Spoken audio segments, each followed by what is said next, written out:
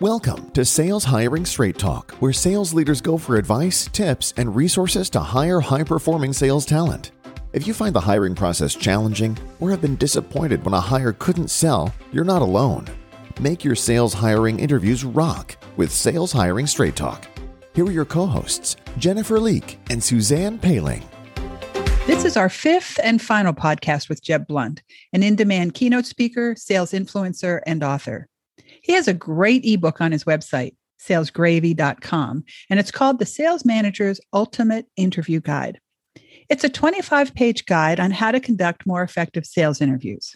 You also have some great resources in the ebook. You have the interview prep checklist, and then you also have some great cheat sheets. Any quick advice that you could give when a sales manager is reading your ebook about those cheat sheets? My advice for sales leaders who, if you're going through the ebook and you're reading the interview guide, that you're typically going to be reading it before you do an interview. So people probably aren't downloading the ebook thinking that I might interview somebody in the future. So let's just call it like it is. You're probably grabbing the ebook, and it's the Sales Manager's Interview Guide. So you can Sales Gravy Sales Manager Interview Guide. If you type it in Google, you'll find it. But you're probably downloading it because you've made a bad hiring decision. You got to hire somebody else, or you're thinking about hiring, or you've got an open rec and you've got candidates coming in and you don't want to make another mistake.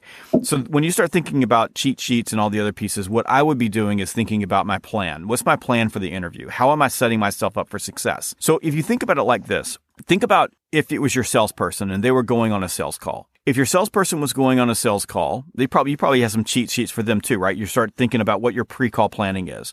But there's really, if you think about it, there's three things that you want your salesperson to know. You want them to go through what are the things that I already know? What are the things that I know about this particular situation, customer, prospect? And for you, what are the things that you know about this candidate that you don't have to ask in order to know? So, for example, you got the candidate coming in. Did you go to their Instagram page? Did you go to LinkedIn? Did you do a Google search?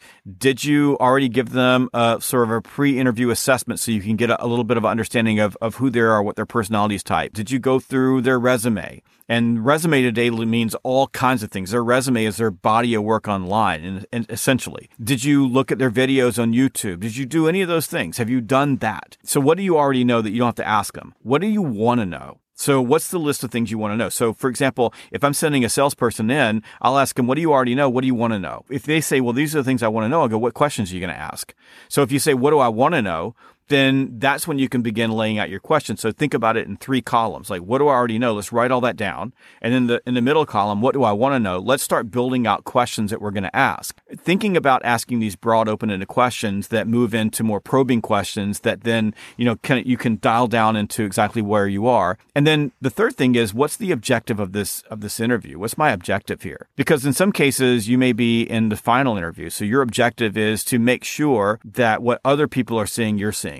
I want to know that, because my interview is different when I'm the final interview. And in the final interview, I've listened to everyone else, what everybody else has told me, and I'm testing to see whether or not that's the same thing I'm seeing. And in some cases it is, some cases it isn't. If it's the first interview, let's just say it's a phone interview, first interview, it's my objective. My objective is to screen them out. So I want to find reasons not to put them forward. Now you could say the opposite. I want to find reasons to screen them in, but typically early on, I'm looking for reasons not to put them in the group. So it's like I'm turning on my human negativity bias. I want it to be at a hyper level. So I'm looking for everything wrong. If I'm in the middle, so I'm looking for reasons to move them forward in the process. So they get past the initial phone screen, and let's just say that they've interviewed with the HR director if you're in a bigger company, and now they're coming to me for an interview before they go to my boss. I'm actually looking for reasons to send them to my boss. I want to be able to send a group of candidates to my boss and have my boss do an interview, and maybe have the way we do it, we have their peers do an interview too. So we do almost a 360 interview process. Again, and part of that's, by the way, because of fit. I want to know what's there. So I want to know, what do I already know? Do my research in advance of the candidate coming in. And a lot of leaders don't do that. I would say probably, if you were to really look at leaders, probably 80% of leaders don't do any research at all. They have a resume.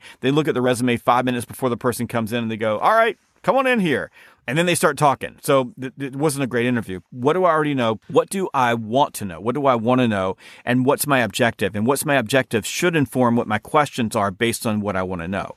So if you start thinking about that as you go through the interview guide and you go through the cheat sheets and you put all this together, use it to begin to formulate what your plan's going to be walking into the next interview. And then that plan you can scale that across all the candidates you're interviewing for a particular open rec if you're interviewing multiple people. Jeb, any final thoughts for sales leaders who want to become better interviewers? Well, I'm going to give you one other thought here, and this is maybe the antithesis of everything we just said. You got to move fast. Here's the thing about sales candidates in today's marketplace. They go fast. You need to get dialed in. You have to ask the right questions. You got to get good interviews, but you can't be interviewing people over, say, 60 days. You can't sit around and think that long. The best candidates are going to get hired before that happens. And it's a big problem for sales leaders who need to hire people. And sometimes you got to move fast. There was a point in my life. I guess I was 27 or 28. I had taken over a territory that was a disaster. It was a complete turnaround. And I had to hire 9 salespeople in 90 days and get them onboarded in order for this to work. So we had to move fast. I mean, my HR rep would do a phone interview, screen them, say, this is a good candidate. Then I'd have to sit down with them. And all these interviews back then were in person. So I'd sit down with them in person, do the interview, and make a decision really, really quickly. I made a lot of decisions back then based on my intuition. And fortunately, they were all right. And we crushed it. We had a great year. We went from the last place team out of 52 in the company to the first place team out of 52 in the company. And I ended up getting promoted from that. When we're talking about interview and planning and doing these things, this doesn't mean that this has to take, a century for you to hire someone. You can move fast. You can pay attention to your intuition. You just want to have data points that you can test things out. But as you're working with your HR team, or if you work for a small company and you're on, this is your job, make sure that you've got a clear path laid out. So we're going to bring people in, and this is exactly how long it's going to take us to make a thumbs up, thumbs down decision on whether we want to move forward with this candidate. You want to do that fast. I'm going to give you the second piece of advice. Second piece of advice is have a drawer full of resumes ready to go all the time. Now that is not literal, that's figurative. Okay, so today we don't really have a drawer full of resumes. You have a CRM system, you have a file system online, you have something in the cloud, you've got a list of LinkedIn, profiles, what have you. As a sales leader, you should be recruiting all the time. And then one of the biggest mistakes that sales leaders make is that they wait until there's an open position to begin hiring and interviewing.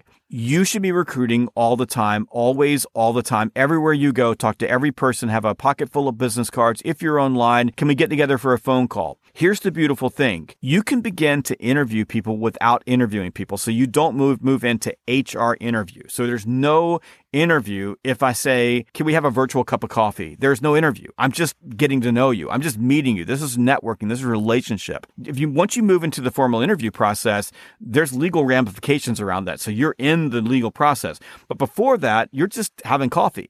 As a leader, you should be looking at the entire world as a prospect base for future candidates. And when you meet people you like, sit down with them on a phone call, grab a few minutes on a video call. Tell me about you. What are you up to? What things are you interested in? If we ever had an opportunity, would this be something that you would want me to call you about? Tell me about what you do. Just completely informal. And then in that case, do I really like this person? Is this a person that fits the way we treat our customers? And start building a list. You should have a big old list so that when you see the potential that you're going to open up a rec, when you see the potential that you're going to lose someone, or when you lose somebody, your first move as a sales leader is not call the HR department to put an ad on, online for the job.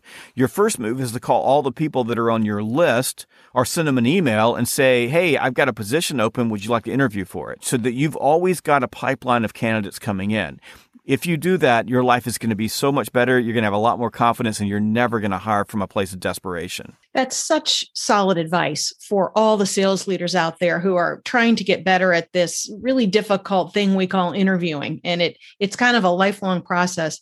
To be an effective sales leader definitely requires confidence. But one thing I've learned is that even the most confident ones admit they could always improve their hiring skills. Today's podcast offers some strong takeaways to help make that happen. Jeb, thanks so much for taking the time to talk with Jennifer and me today. It supports our goal of helping sales leaders make their sales interviews rock.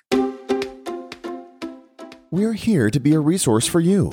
Visit saleshiringstraighttalk.com to listen to more episodes in the growing podcast library. Sales Hiring Straight Talk, so your sales hiring interviews rock.